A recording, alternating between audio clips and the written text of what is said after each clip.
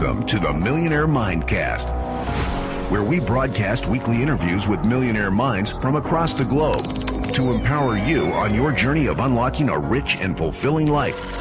It's time to unleash your millionaire within. Now, here's your host, Matty A. What's going on, Millionaire Mindcast fam? I got a great episode for you guys today. This is somebody that I've been really trying to track down to get on the show for many years now, as I've been a fan, I've been a follower, and I've really been mentored by this guy virtually without him probably even knowing it. So it was really fun to have the interview that we had today, and man, he did not disappoint. Dropped some amazing nuggets, and you guys are going to be nothing short of inspired when it comes to hearing his story, his philosophy, and how he goes about doing things. And he's an introvert. For many of you that think you have to be an extrovert to go out there and build a massive business, a massive brand, Dan is somebody that has done it very unconventionally, done it as a contrarian, being the youngest entrepreneur to take a company public, then building a media empire that many of the world's top influencers, brands, businesses pay to go and take their business, their brand to the next level. He's just one of the smartest guys when it comes to building business that I've really ever been around. So you guys are going to love today's episode. But if you're new to the Millionaire Mindcast, be sure to hit that subscribe button so you never miss another episode. Mondays, Wednesdays, and Fridays. Of course, Mondays are always a millionaire, not just somebody that is financially well off, but somebody that lives a millionaire lifestyle in all areas of their life that goes far beyond what dollars can buy you. And he shares some amazing nuggets in today's interview. Wednesday is all about the money, the cheddar. And my co-host, Mr. Brian Breedwell, and I talk about all things stock market, real estate, and the wealth building vehicles that can help you unlock financial freedom on your journey, as well as Fridays to keep that mind sharp, to keep expanding so that way you can continue thinking like a millionaire, acting like a millionaire, and becoming that millionaire. So with that being said, if you get any kind of value from today's episode, all I ask is one of two things. Share it with a friend, a family member, anybody that you think could get some value from this show, or leave a review on iTunes to let others know so they can find this content as well. With that being said, Dan Fleyshman dropped some unbelievable nuggets talking about his journey of how he had to really bootstrap his company to then scale it, to take it public, to then taking it public, and everything in between, and kind of the good, the bad, and the ugly, and really how that set him up as an entrepreneur after getting his butt kicked and having some big wins to go out and build the businesses and the platform and learn how to invest in other companies the right way. And so if you're somebody who's a new entrepreneur or you're on that kind of ground floor level, this is going to be priceless for you. And if you're somebody that ultimately is kind of, I don't want to say plateaued, but you haven't really unlocked that next level of wealth and success in your own business, there are some truly practical, tangible strategies and principles that I know you guys are going to love so much. So be sure, if you get any kind of value from this episode, to tag Dan on social media. Be sure to say what up to me by texting me at 844-447-1555. Let me know one thing that you loved about this show. Or if you got a question, a guest, this is how you can get a hold of me and we can start the conversation. 844-447-1555. With that being said, I don't want to waste any more time. There's so much gold in this episode. Be sure to have your notepad handy, your pen handy, and be ready to take a lot of notes because I have pages of them and I was actually doing the interview. So with that being said, thank you guys so much for tuning in today. Let's continue this march to $1 million and beyond right after this quick message from today's show sponsor. Let's take a quick break and hear from today's show sponsor. Are you struggling to close deals? Cold outreach can be a slow and brutal process, and in many scenarios, it's just wasting the time of both the buyer and the seller, especially when business owners who are trying to find qualified buyers are using inaccurate and outdated data. But it doesn't have to be this way. With LinkedIn Sales Navigator, your organization can overcome these challenges by leveraging this amazing technology and platform that translates comprehensive, high-quality buyer data into real-time insights in sales. These deeper insights empower sales reps and teams to adopt the habits of top performers, which leads to much better outcomes like building bigger pipeline with real customers, leading to higher win rates and conversions, and of course, larger deals and paydays all around. We call this deep sales, and LinkedIn has built the first deep sales platform with the next generation of LinkedIn Sales Navigator. Right now, our Millionaire Mindcast family has an amazing opportunity to try LinkedIn Sales Navigator and get a 60-day free trial at linkedin.com/Mindcast. That's linkedin.com/Mindcast for a 60-day free trial. Let LinkedIn Sales Navigator help you sell like a superstar today. Just go to linkedin.com/Mindcast and get started.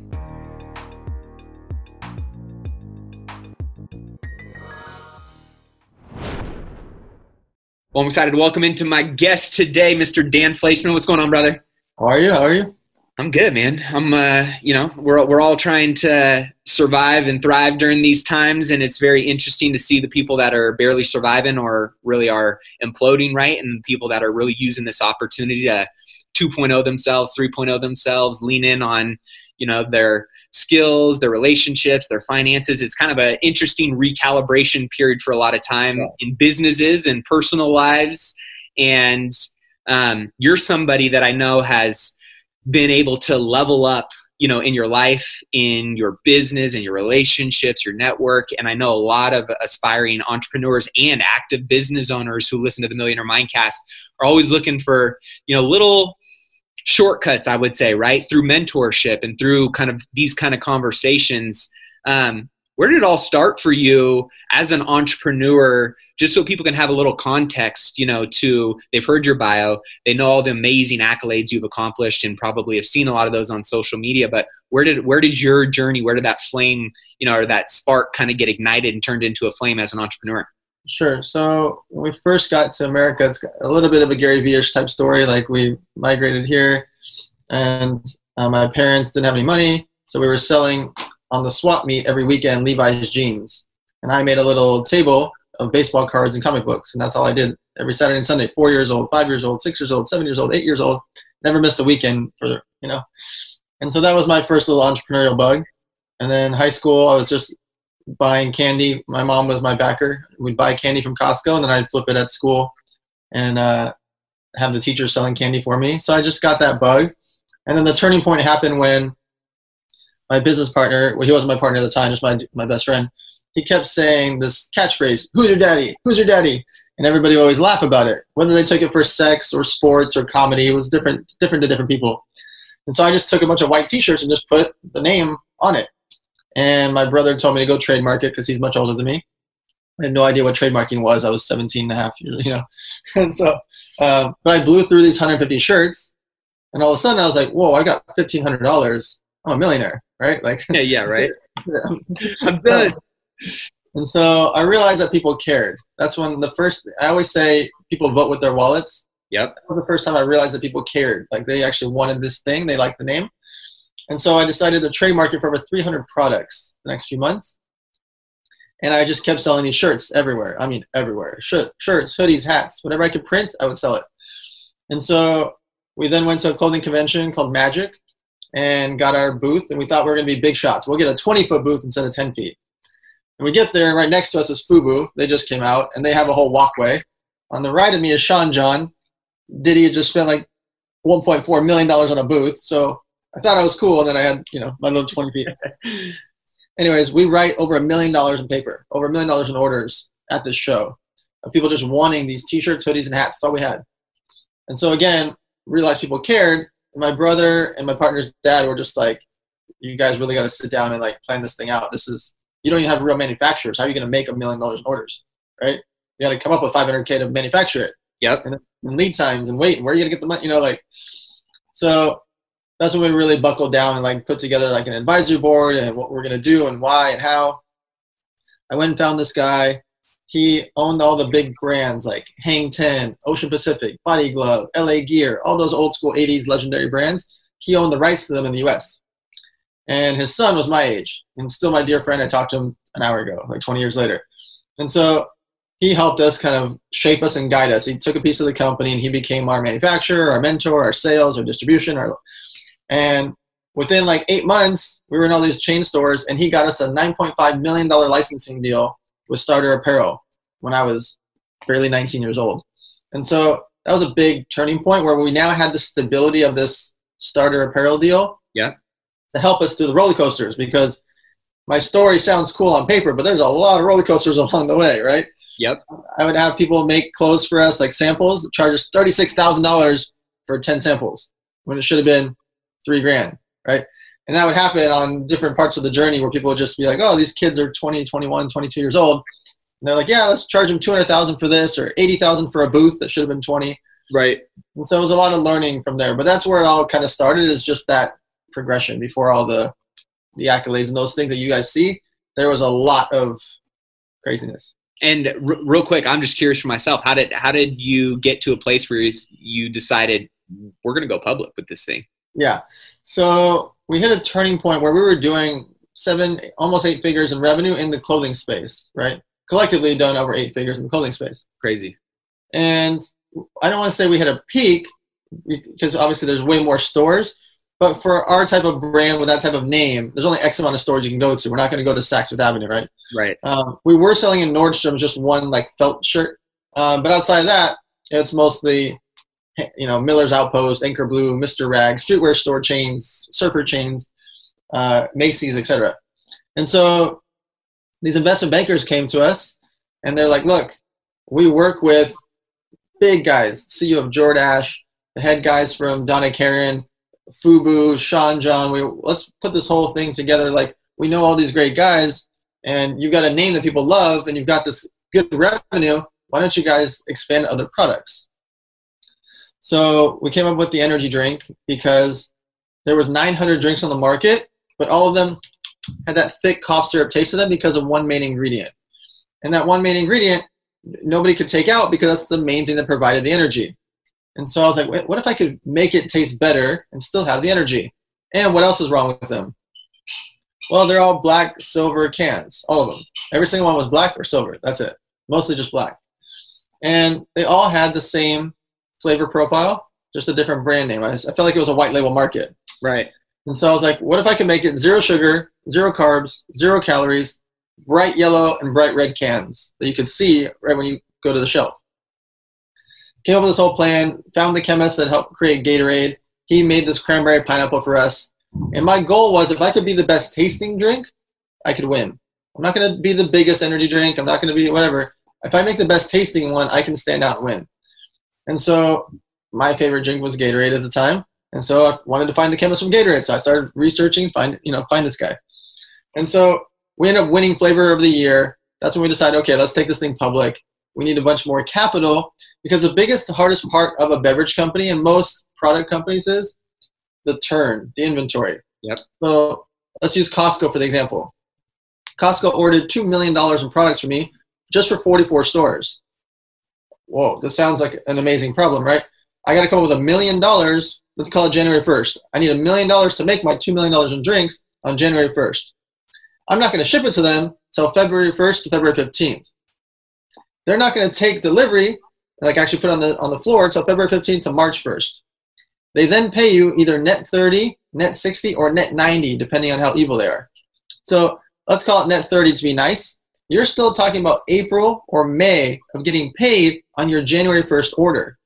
Here's the other problem. What if your product actually sells well like ours did? So they got their product on April 1. On April 12th, they sold through. 12 days, 11 days later. See what the problem is? They place a reorder that's larger than the 2 million. The next order was 5 million. I haven't been paid on the first order. So now I have to go beg, borrow, and steal, ask all my investment bankers and loans, and like, guys, we're doing great. By the way, I need $2.5 million more. Got a capital issue here, guys. Here's the next problem.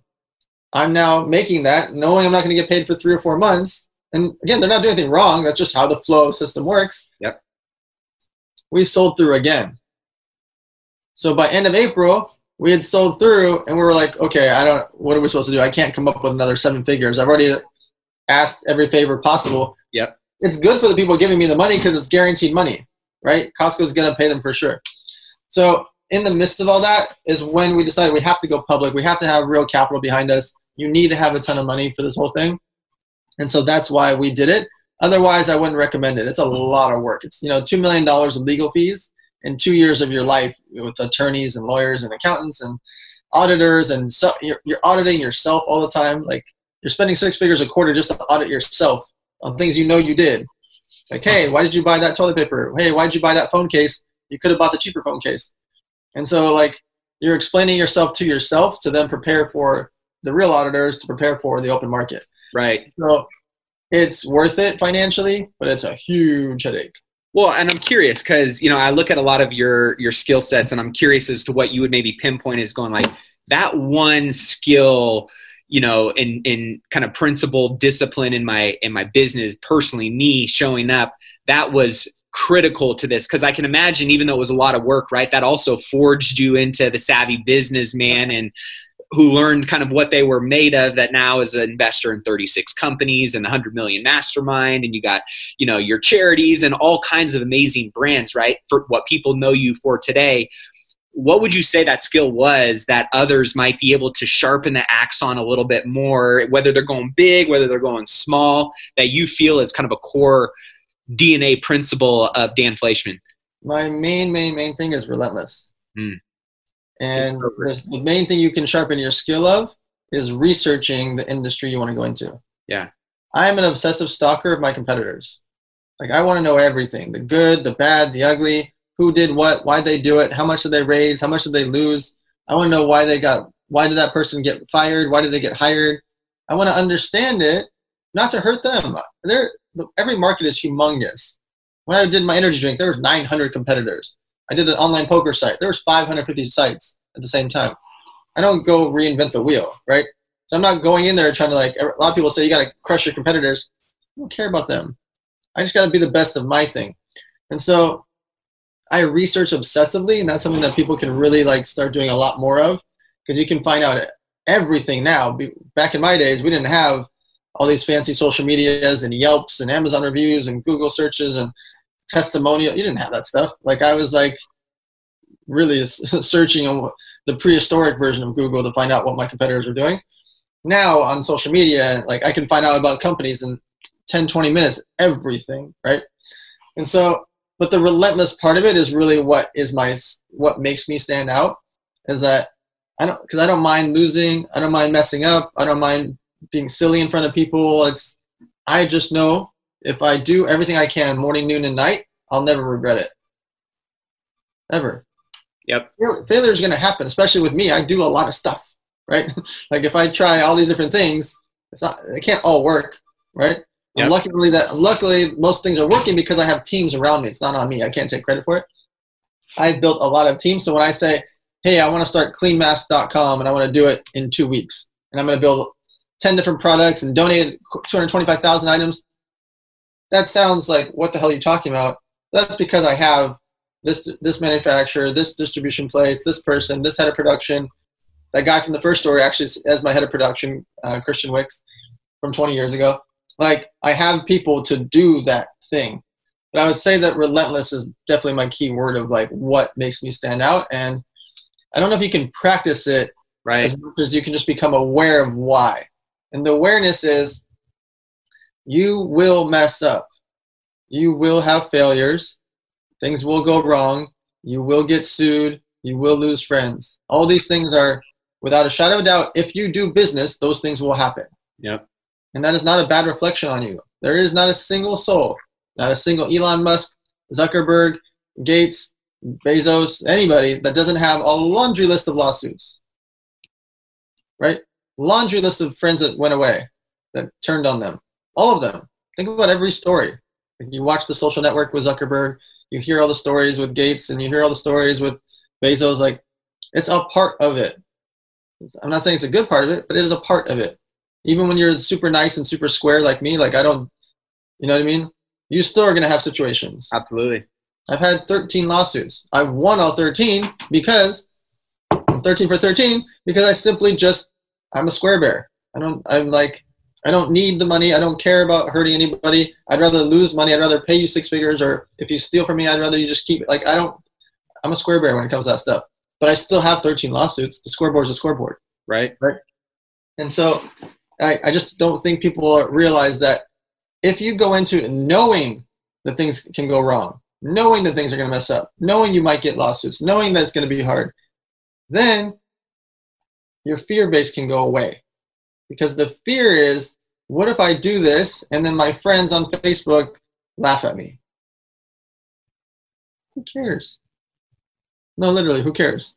They're not going to be at your funeral. Those are not your, like, besides your core inner circle of family. And by the way, who cares, honestly, about that too? Because most of your family, they're not business people either. So I learned this early, that I don't care if my beard gets crazy. I don't care if I'm on a speech and I fall over, or my drink spills, or a bird poops on my shoulder. I just don't care. What does it matter?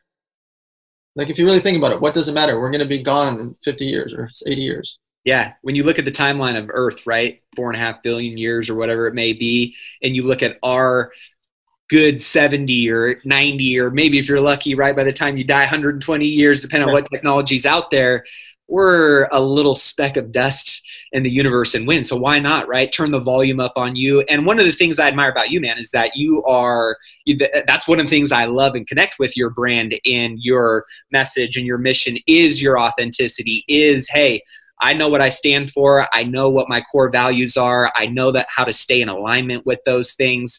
And ultimately, right, that kind of attracts those aligned individuals into your mission, onto your team, and in your opportunities. And I'm curious for you, when a lot of people you hear, right, entrepreneurs struggle with, and I know I did when I was first starting my first investment business, then the construction company, then some of the different businesses that started branching off of kind of my core tree trunk. There was a lot of majestic failures in there, right? And you don't know what you don't know, but at the same time, you hear two narratives. Pick your one thing, grind on that one thing. Then you also hear that, you can't push a couple wheelbarrows up a hill.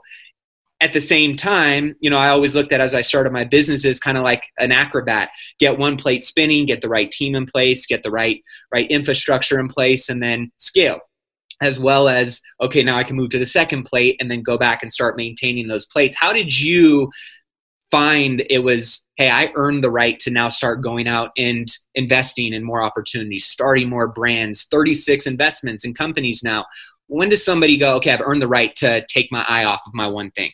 Sure. So for the first 10 years, from 17 to 27 years old, I did one thing, just that clothing and energy drink company.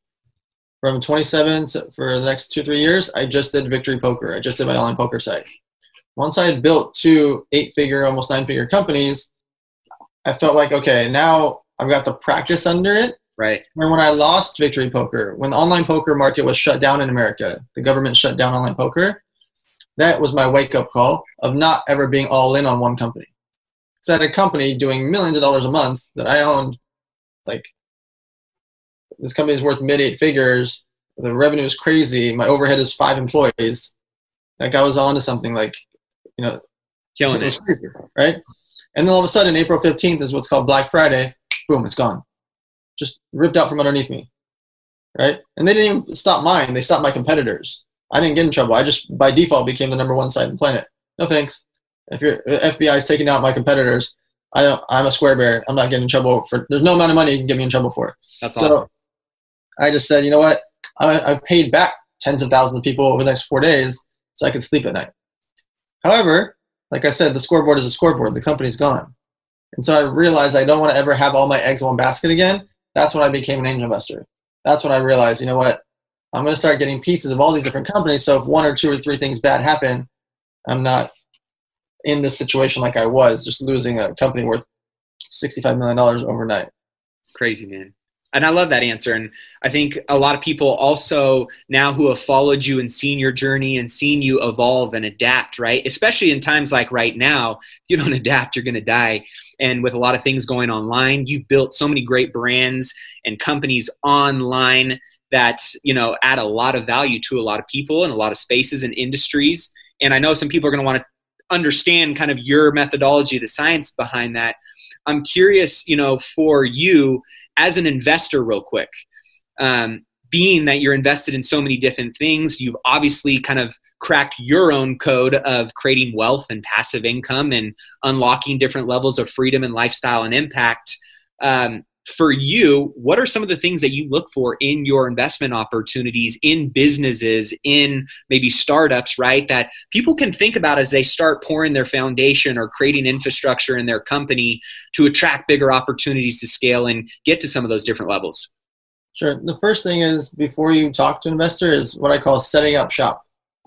Like most people, and when I say most, I mean like 99.9%, they don't have a business plan. They don't have a corporation. They don't have a bank account. They don't have a website. They don't have their social media accounts. They don't have any of the basics. None of it. Everything I just said is free, besides the corporation, which is a couple $100. Everything else is free. So if you're not willing to make a website and you're not willing to go secure your social media handles or open up your own bank account, what if I said yes? Right?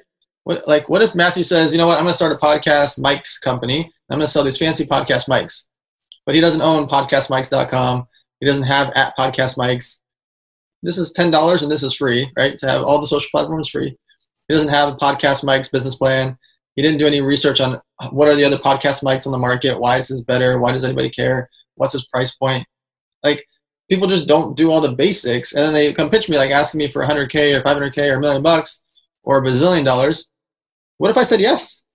You literally don't have a corporation. You don't have a bank account. You don't even have the investment paperwork. I literally can't wire you the money because you don't have a bank account or the paperwork. And so you will stand out just by doing the basics. I hate to say it. Literally just doing the basics makes you stand out over 99% of people.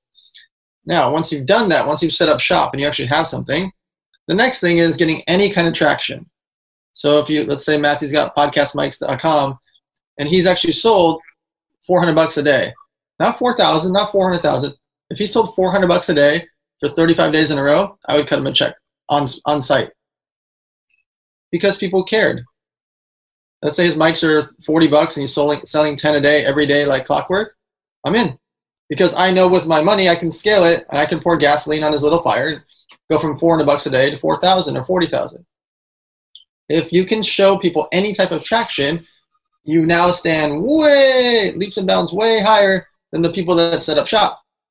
Because you actually went and got a merchant account, you set up on Stripe or Square or whatever, you made a Shopify, you were spending $50 a day on ads, doing $400 a day in sales, netting $125. I'm in. That's it.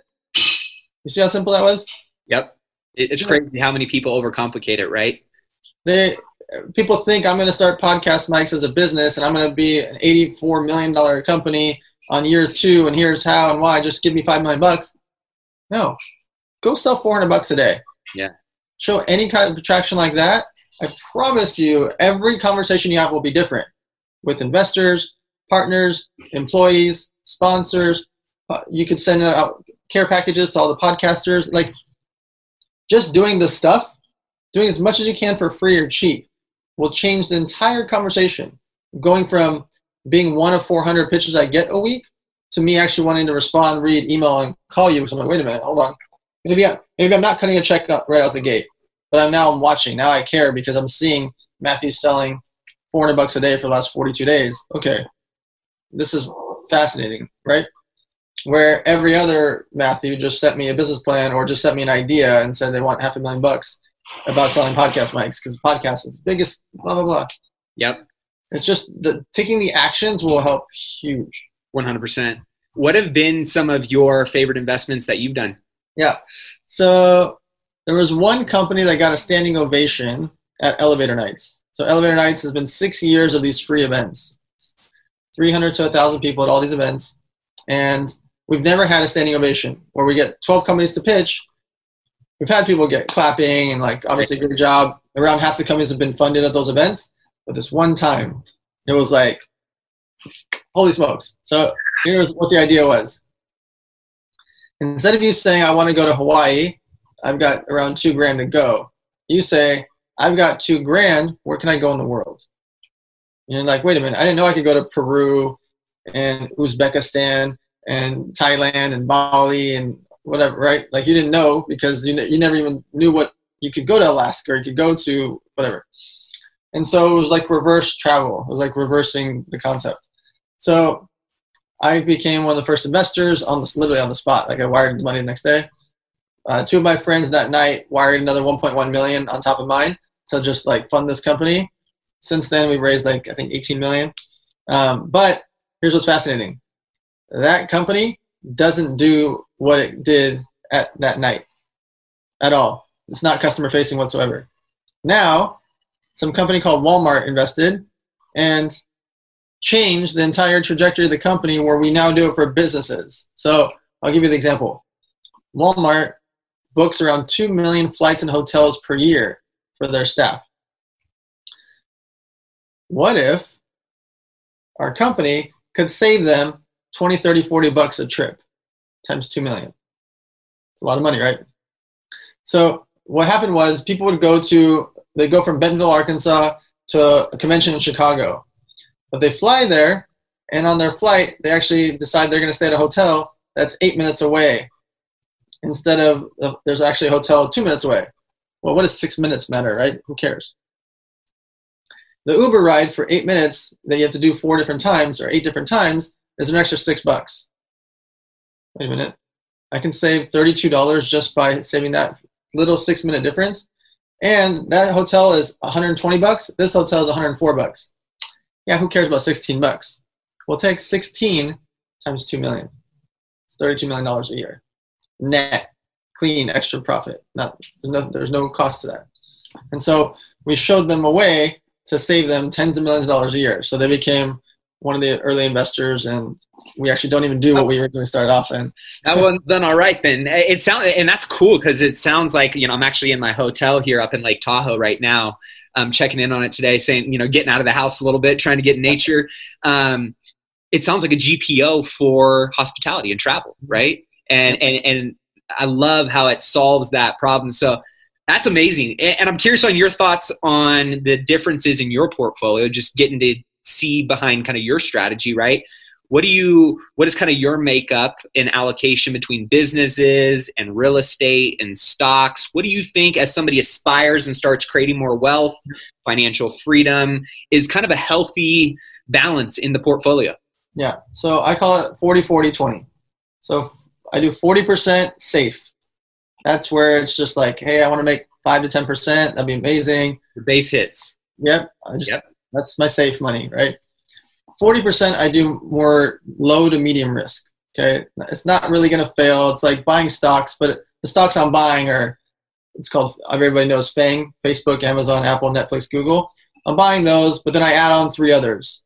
Shopify, which has been unreal.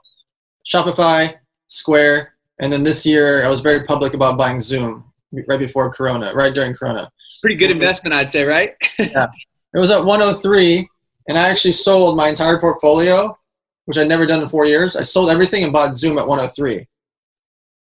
And then at 158, I took out a bunch more and put it back into the normal stuff because I was like, Zoom's going to be humongous. This is crazy. Like, it went from 10 million users to 300 million, now 400 million users. It's insanity.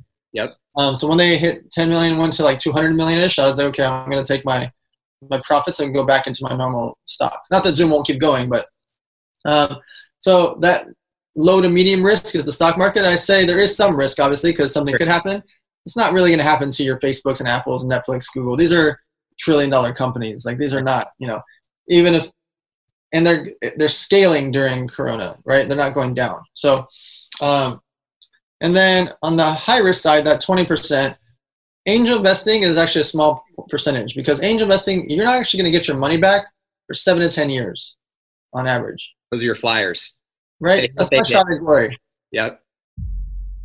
Are you interested in boosting your income by an extra $50,000 this year? If so, you're going to love what I've got in store for you. I am beyond excited to officially announce an incredible opportunity to join me in my exclusive mastermind, which will include myself and 25 other hand-selected investors who are actively pursuing commercial real estate in 2024 and want to be held accountable to making sure they buy their first or their next commercial real estate investment property that will net them a minimum of $50,000 a year. This mastermind group will not only teach you how to do that, how to find, how to analyze, how to structure and buy these types of commercial real estate investment properties, but you'll also have an opportunity to be a part of an intimate group of high achievers that are going to take your network and your resources to a whole nother level. But here's the catch. Like I mentioned before, this is exclusive. We're only selecting 25 ambitious individuals for our founding members group who are serious and ready to take that next step in their commercial real estate investing journey. So if you are ready to increase your passive income by at least $50,000 in the next year with commercial real estate investing, then this is your moment. These spaces are going to fill up fast. And trust me, this is the one and only time to be a founding member, which comes with some pretty special benefits. So head over to myfirst50k.com and submit your application now. Again, that's myfirst50k.com.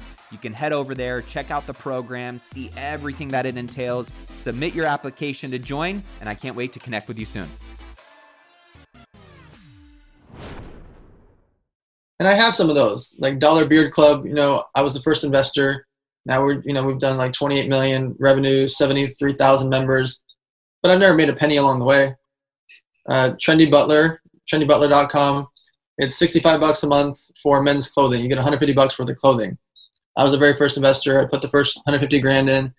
I had a couple of friends put in 1.2 million more a week afterwards. We've raised another $5-6 million since then. Same thing, over 20 million revenue. And I haven't made any money along the way. My valuation is, compared to when I put my 150 in back then to now, it's night and day, right? It's humongous return. It's not actually return. I don't have it. It's on paper, right? My mom always says it's all on this side until it's on this side. Yep. I like that. That's good. Your mom knows what's up, dude. Exactly. So I've had some really good, really good successes in that space. However, I've only exited one. Right, where it went public, and I actually just, I'm going to take my safe bet. And that was because the CEO changed his principles, and so that's why I would have stayed with the company. I just hold your chips off the table. Because I bet on founders and CEOs. Yep. And when he went public, it got to his head. And then I like my really interesting one is where it's safe with a shot of glory. So in December, I invested into Everbowl. And I saw that. I put a good amount in there. I had a couple of friends put in 500K each also, and we really went for it because the founder, Jeff Fenster, I'm obsessed with. This kid is relentless. Corona hit, he's got 28 locations. He figures out how to make Everbowl into what's called Later Bowl. And now Later Bowls we ship nationwide with dry ice, and you can put these acai bowls in your freezer. That's amazing. He didn't sit on the floor and cry about it while his stores were closed for 2 months. He was like, hey, what can we do during this time? I've got 90,000 units of acai bowls in my freezer. Let's ship them out. So is Everbowl from Santa Barbara? That's in San Diego. In San Diego. Okay. Because he does have stores in Santa Barbara, correct? Yeah, he's got them all over the West Coast. Okay, cool. Yeah, because I went down to UC Santa Barbara, and that was one of my go-tos in college was a good morning acai bowl. Yeah.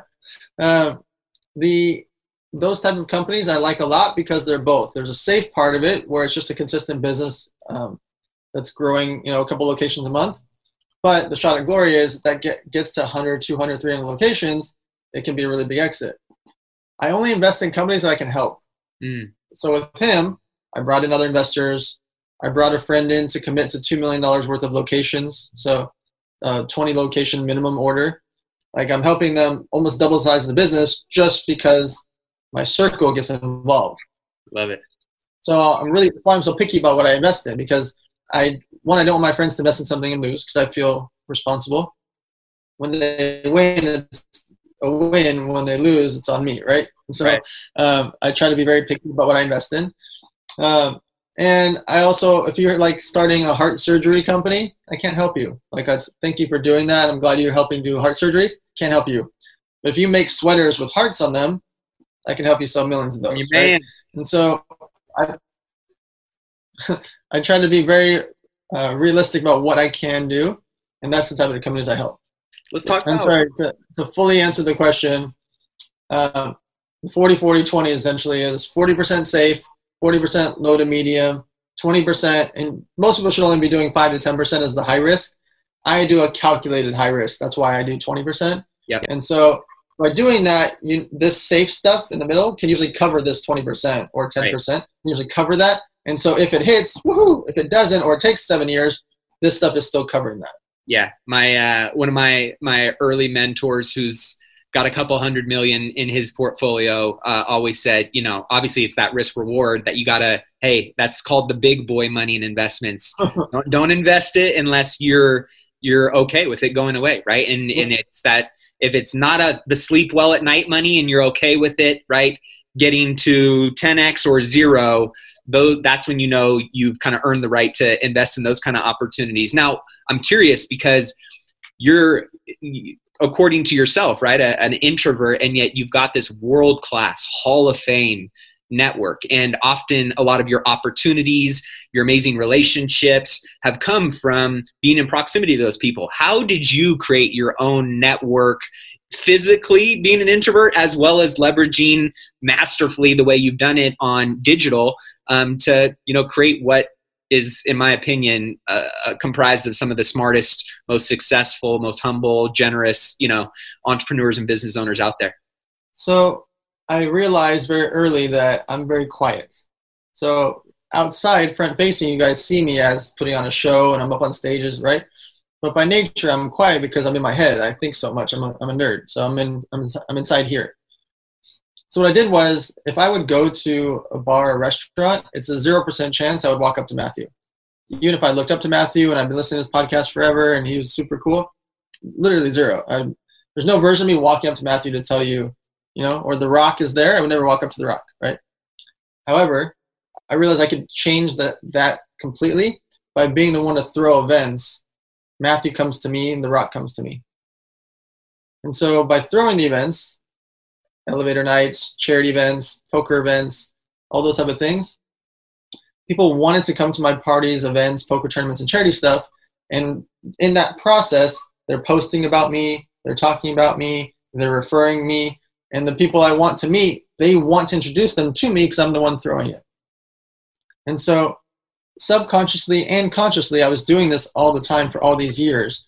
It really hit me maybe 5-6 years ago during elevator nights of why I was doing it. Was that when I go places, even now, by the way, if I go to a celebrity event, I don't walk up and talk to anybody. I just don't.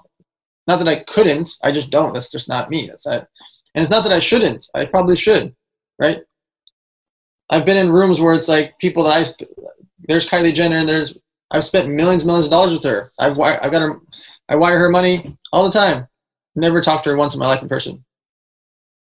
And I've been in the room with her 10 times. I don't need to. I wanted to pay her, right? I want to be in business with her. I don't need to hang out with her. I don't need her to call me. So on the flip side, when I throw an event and someone like a Kylie's there, what do? They're either introduced to me, naturally gravitate toward me, thank me, or partner with me, post about me. See the difference? Right. So I try to make it on home court advantage. So if I'm at an event and I don't go up to them, right? Like I don't walk up to Kris Jenner at an event. When I throw my events, Kris Jenner comes to me. She's amazing, and she'll speak at my events. And so at those scenarios, we talk a lot. And so I try to make it where I'm putting myself in the environment of, if I can be the host, I can fix my I don't know if you want to call it a flaw, whatever that is, I can fix the situation in my life by being the one to host it. If I go to your birthday party, I won't talk to you that much. If I throw a birthday party, I'll talk to you the whole time because you're going to come up to me. I love it. So note to self, don't invite you to the birthday party. We got to come to your birthday party, right? I'll be there. I'll come support you. So, you've been really good. I see how active you are. And I think you're being as humble like you are, in the sense of you're really good from what I've seen just from afar and being virtually mentored by you, in the sense of, it's one thing to make the relationship and get them in proximity. It's another thing to build trust and rapport and stay in proximity to those individuals. What's your formula and your method to your madness to strengthening those relationships and really kind of being the farmer who not only plants the seed, but nurtures it, and all of a sudden, right, you're playing more of the crock pot mentality instead of the microwave mindset. You're really going long-term with these people. Yep. I like that. I never heard that crock pot. So I am always trying to keep in contact with them. on things that are relevant to them. So if a meme pops up about Lake Tahoe and I'm like, oh wait, Matthew was in Lake Tahoe, I would send you a meme about Lake Tahoe. That's it. I know it sounds very simple. I would send that. It would cause you to think about me, and we're texting, and then that's it. I might not talk to you for 2 months or 6 months or whatever. Then I'm like, hey, I'm speaking at the podcasting summit. Hey, Matthew, do you want to speak at that? And I text you about it. Whether you do or don't, whether it's a fit for you or not, hey, a podcasting company exited today for $8 million or $50 million. Or, hey, did you see the Joe Rogan news? I sent it to you. And so I'm staying aligned with these people, like just sending them things that are relevant to their life. Not sending them updates like, hey, I just exited for $8 million. I wouldn't send that to you. But hey, a podcasting thing and that matters to Matthew, I would send it to you. And so I keep in touch with people through things that are relevant to them. And then in between all that, if I have a charity event, if I have something to invite them to, if I have a mastermind dinner, if I have a lunch or a barbecue or a birthday party, I invite them to it. And so I'm providing value to my billionaire friends that don't need anything. Like, there's nothing I can offer them financially. They all hit me up because they like the proximity too. They want to meet either the influencers or the girls or other business people like them, or they want to be a part of the charity so they can donate because they don't know how to donate effectively. Like, just I provide those situations that I don't want to call them priceless because there's cost to providing them. I mean priceless in the fact that people want that. They want the experience that you can't buy. I know it sounds cliche, if you will, but the reason you see so many zillionaires go do crazy wild stuff, like Richard Branson, Bezos, all these guys are jumping out of airplanes and helicopters and renting foreign islands, is that they need the experience. That's what to feel something. And so my way, whether it's poor, medium, rich, or ridiculously rich, I'm interacting with them based on things that are relevant to them, and then I'm providing experiences for them to remember me by. People still remember I threw the world's largest pizza festival. That was years ago. That's awesome. Years ago. But I had Tyga, 2 Chainz, Wiz Khalifa all performing there. That event, I invited 1,000 people. It cost me 6 figures to throw it. I didn't sell tickets. I just threw it because I knew if I put on this big show, lots of stuff would happen, right? I still, every single week since then, from 3-4 years ago, people still ask me to throw it again. Or people still think about those events. Even the performers, when I talk with Tyga, he still brings up that event from 3-4 years ago. 2 Chainz still remembers the event from 3-4 years ago. These guys that perform at 100, 200 shows a year. That was 1,000 shows ago. They still think about it. And so providing events, situations, relationships, charity, those type of things, by doing those, that's how I can break through all the noise. Because everybody else, they're just texting them and asking them for favors. Yeah, it's unique. And like you said, it creates an experience that creates a feeling, which creates a connection. And that's why you're, dude, so great at, oftentimes you're like, I'm writing this in my book right now, likability, the likability factor. Like, you're just such a likable dude. And, you know, the formula that I have at least been given through, yeah, right, Dan smiling on camera, gotten feedback from my mentors, being in rooms and opportunities with people. I'm like, man, I don't think I've earned the right to be here yet, but I'm grateful to be here. And as I've gotten feedback, I go like, why have I been allowed to invest in this opportunity? Why am I in this room with all these CEOs, you know, and getting that feedback. And it was, well, you're just a likable guy, and we like what you stand for. We like what your, you know, mission or brand or service is, right? And we want to see you be successful. And you're likable in the sense of you're very humble, you're consistently adding value, and you're also confident in who you are. And in my opinion, those 3 things make very likable people. And you know, that's something that I've seen through and through in your brand. And you've built a massive brand online. I see how active you are on it. First question on the brand. Is that really you? Always the one commenting on everything? And that's what I found in the best influencers. Nobody has access to my phone. I love that. So that's, and what are some for people that are looking to, of course, right, we're going more digital. If you're not on board with that, you need to be, whether that's your business, your brand, both really. What are some of the things that you see really good influencers leveraging the right platforms for, like you, for their business, for their brand, for opportunities, expanding their network, that are working well? And what do you see some of the just common mistakes that, like, don't do this, come on? The main thing is they're not being omnipresent. You have to be on every major social media platform. It doesn't make any sense not to. because they're all free. And people are like, oh, I don't want to be on Twitter, or I don't want to be on TikTok, or I don't want to be on. Why not? I'm not asking you to create new content for it. Just copy and paste and post the same photo or video. Takes you an extra 17 seconds. That's it. Literally, that's it. I don't care if you don't respond there, you don't want to interact there, that's fine. You can focus your interactions and comments and responses on Instagram, but you still want to be on TikTok, Twitter, Facebook, etc. And so I see too often that people just don't, they think they go all in on one platform, and then they get sad when Instagram's algorithm's terrible, and now they're like, what do I do now? I'm like, well, you should have been making an email list this whole time. You should have been building your YouTube this whole time. You should have been building your LinkedIn this whole time. Like, that's the biggest mistake, is that people go all in on one platform and don't realize they need to be on other platforms. And fans live on lots of different platforms. Right. There's people on Twitter that don't care about Instagram or Facebook or TikTok. And so just being on all the platforms is very useful. And then the big thing is, you want engagement, you got to engage. Yeah. Like, people are going to comment on your stuff. If you don't respond to them, then why are they going to comment on your next post? Right. Like, what? That's not a conversation. That's them shouting down the hallway. Yep. Right?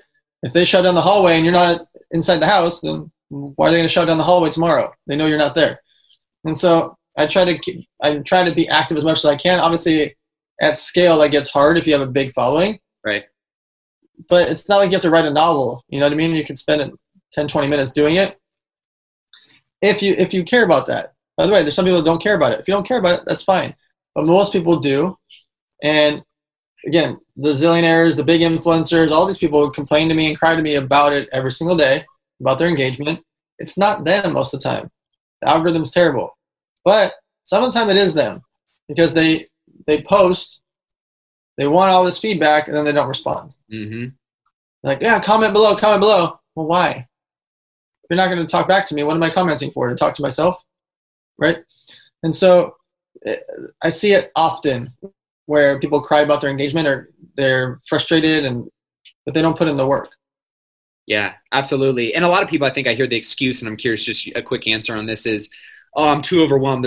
I can't be on all these different platforms. How does Dan do it? What's your answer to that?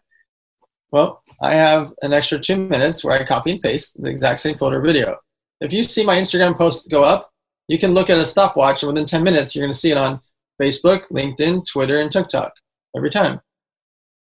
Like, I post it, and then I go on to LinkedIn, I post it there, I come back to Instagram, respond to some comments.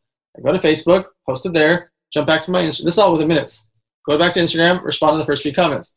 Go to Twitter, post it on Twitter, jump back on, respond to some comments. Go to TikTok, post it there, and then that's it. I've done my 4 or 5 platforms. If it's not relevant for LinkedIn, I don't post it there.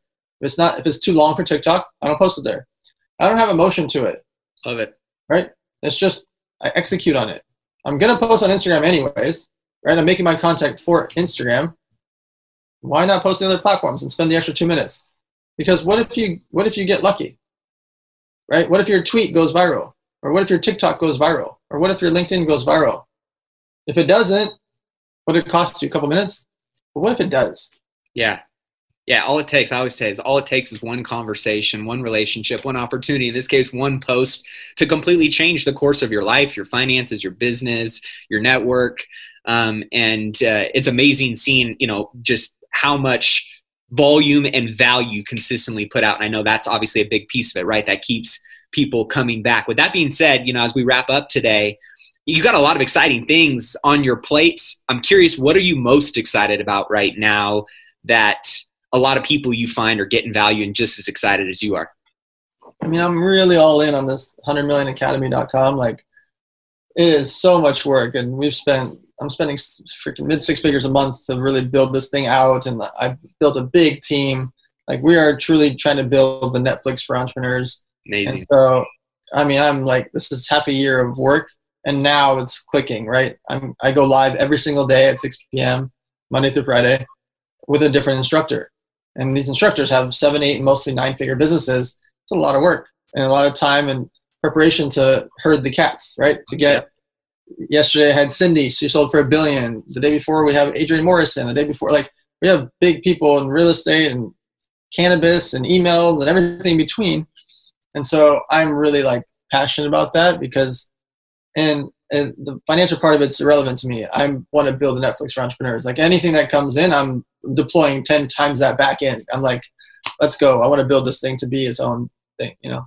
I love it. And where can people learn more about, obviously you guys will have, this will be on YouTube as well. If you want to check out, our faces for radio, right. And as well as, all the links, all the resources, all the info for the 100 Million Mastermind and all the other great stuff that Dan has will be at millionairemindcast.com. But Dan, where are the best places for them to get?